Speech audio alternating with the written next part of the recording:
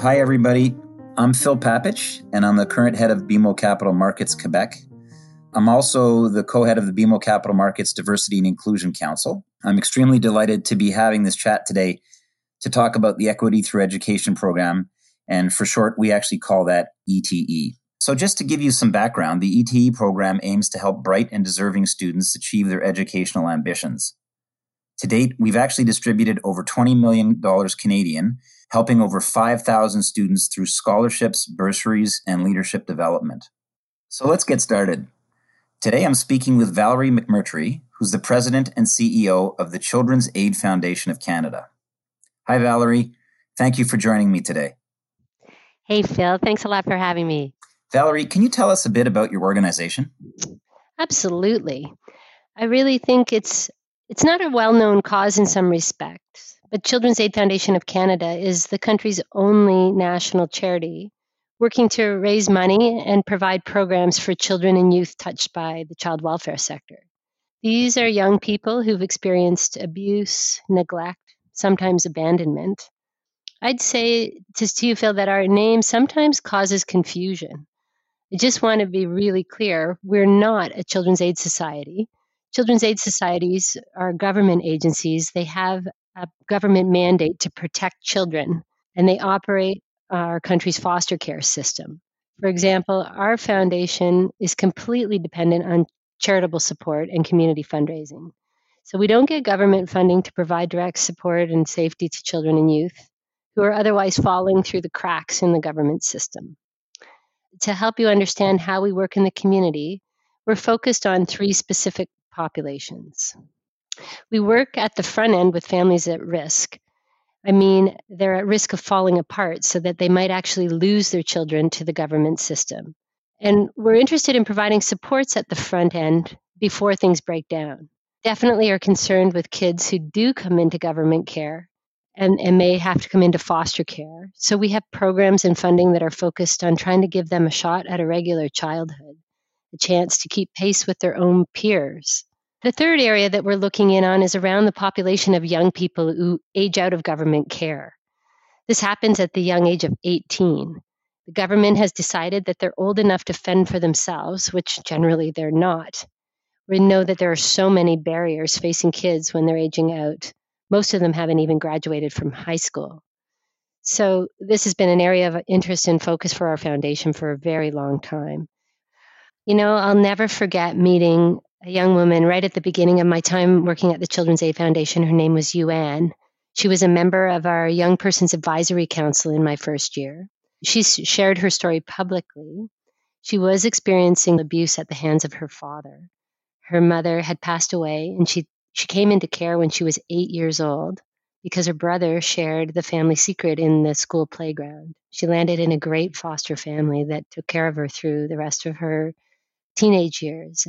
But eventually she had to testify in court against her own father when she was 13. It was a pretty rough go, and yet she discovered through school that she loved music. In fact, our foundation, when she was 13, paid for a piano so that she could pursue piano lessons. Eventually, she went to a university to study music, and we paid for a scholarship for her first degree at the University of Western. She went on to do a master's degree in education at U of T.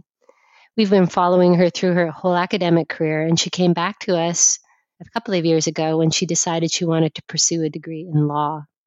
I'm really proud to say she just graduated last year from McGill's Law School, and she's been attracted to work in the area of public policy, and in particular, she's interested in international cyberbullying and crimes on the dark web. It's a pretty awesome way for her to go forward in her life, and I just wanted to share with you that there's so many hurdles and obstacles in her way, but people like you who can get behind her and other young people like her can really have a positive effect and help young people overcome the odds. Wow, Valerie. Thank you for sharing that. What a powerful story, and actually, what a great ending. Shifting gears a little, from your perspective, can you please tell us a bit about the deficiencies in Canada around providing education to our youth? Well, yeah, as you can imagine, based on the population I was just describing, there are so many barriers for the lives of these children and young people. Most of them will leave foster care without having graduated from high school. Only 46% of kids from care have a high school diploma. That's compared to 83% in the general population. It's really not a great stat, and it hasn't changed for a generation. Even those young people who do graduate from high school, if they're interested in post-secondary education, they face so many additional barriers.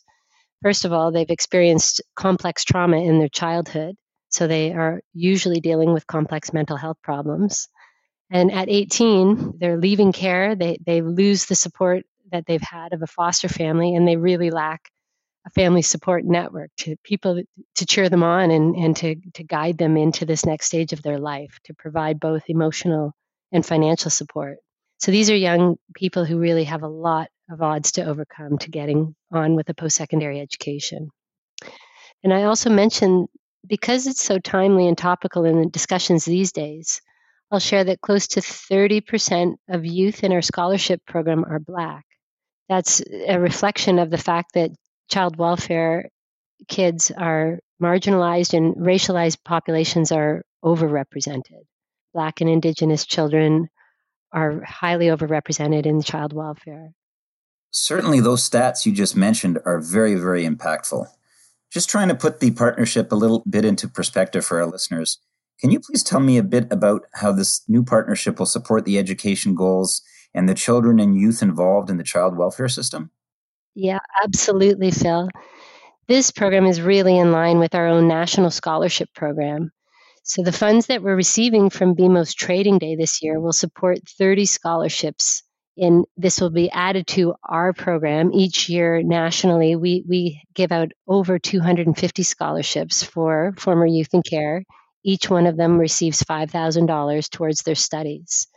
So having this boost of an additional 30 scholarships thanks to BMO is fantastic for us this year.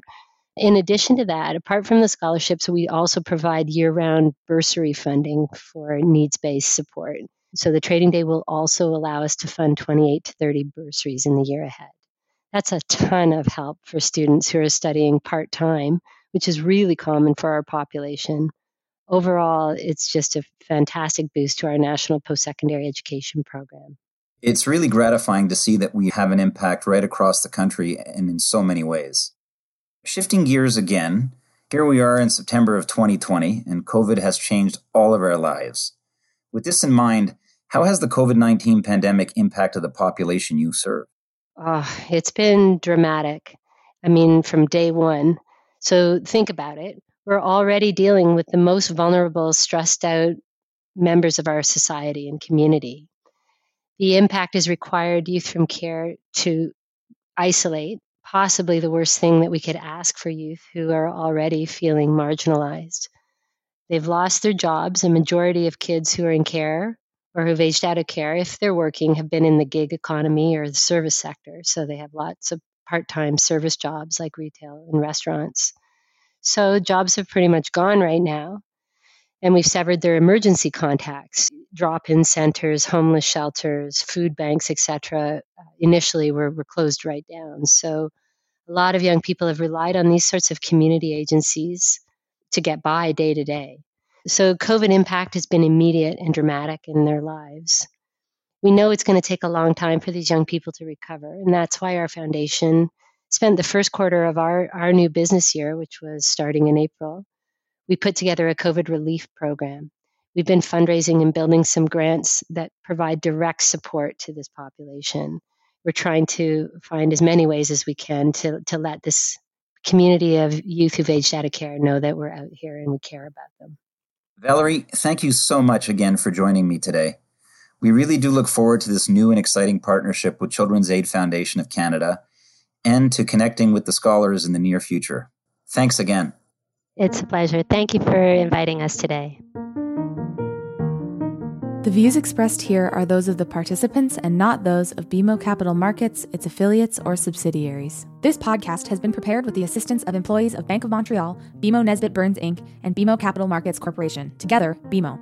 Notwithstanding the foregoing, this podcast should not be construed as an offer or the solicitation of an offer to sell or to buy or subscribe for any particular product or services, including, without limitation, any commodities, securities, or other financial instruments. We are not soliciting any specific action based on this podcast. It is for the general information of our clients. It does not constitute a recommendation or a suggestion that any investment or strategy referenced herein may be suitable for you. It does not take into account the particular investment objectives, financial conditions, or needs of individual clients. Nothing in this podcast constitutes investment, legal, accounting, or tax advice, or a representation that any investment or strategy is suitable or appropriate to your unique circumstances, or otherwise constitutes an opinion or a recommendation to you. BMO is not providing advice regarding the value or advisability of trading in commodity interests, including futures contracts and commodity options or any other activity which would cause BMO or any of its affiliates to be considered a commodity trading advisor under the U.S. Commodity Exchange Act. BMO is not undertaking to act as a swap advisor to you or in your best interests, and you, to the extent applicable, will rely solely on advice from your qualified independent representative in making hedging or trading decisions. This podcast is not to be relied upon in substitution for the exercise of independent judgment. You should conduct your own independent analysis of the matters referred to herein, together with your qualified independent representative, if applicable. BMO assumes no responsibility for verification of the information in this podcast. No representation or warranty is made as to the accuracy or completeness of such information, and BMO accepts no liability whatsoever for any loss arising from any use of or reliance on this podcast. BMO assumes no obligation to correct or update this podcast. This podcast does not contain all information that may be required to evaluate any transaction or matter, and information may be available to BMO and/or its affiliates that is not reflected herein. BMO and its affiliates may have positions, long or short, and affect transactions or make markets in securities mentioned herein, or provide advice or loans to, or participate in the underwriting or restructuring of the obligations of issuers and companies mentioned herein. Moreover, BMO's trading desks may have acted on the basis of the information in this podcast. For full legal disclosure, please visit bmocm.com/legal. To access our full disclosures for equity research reports, please visit researchglobalzero.bmocapitalmarkets.com/public-disclosure/.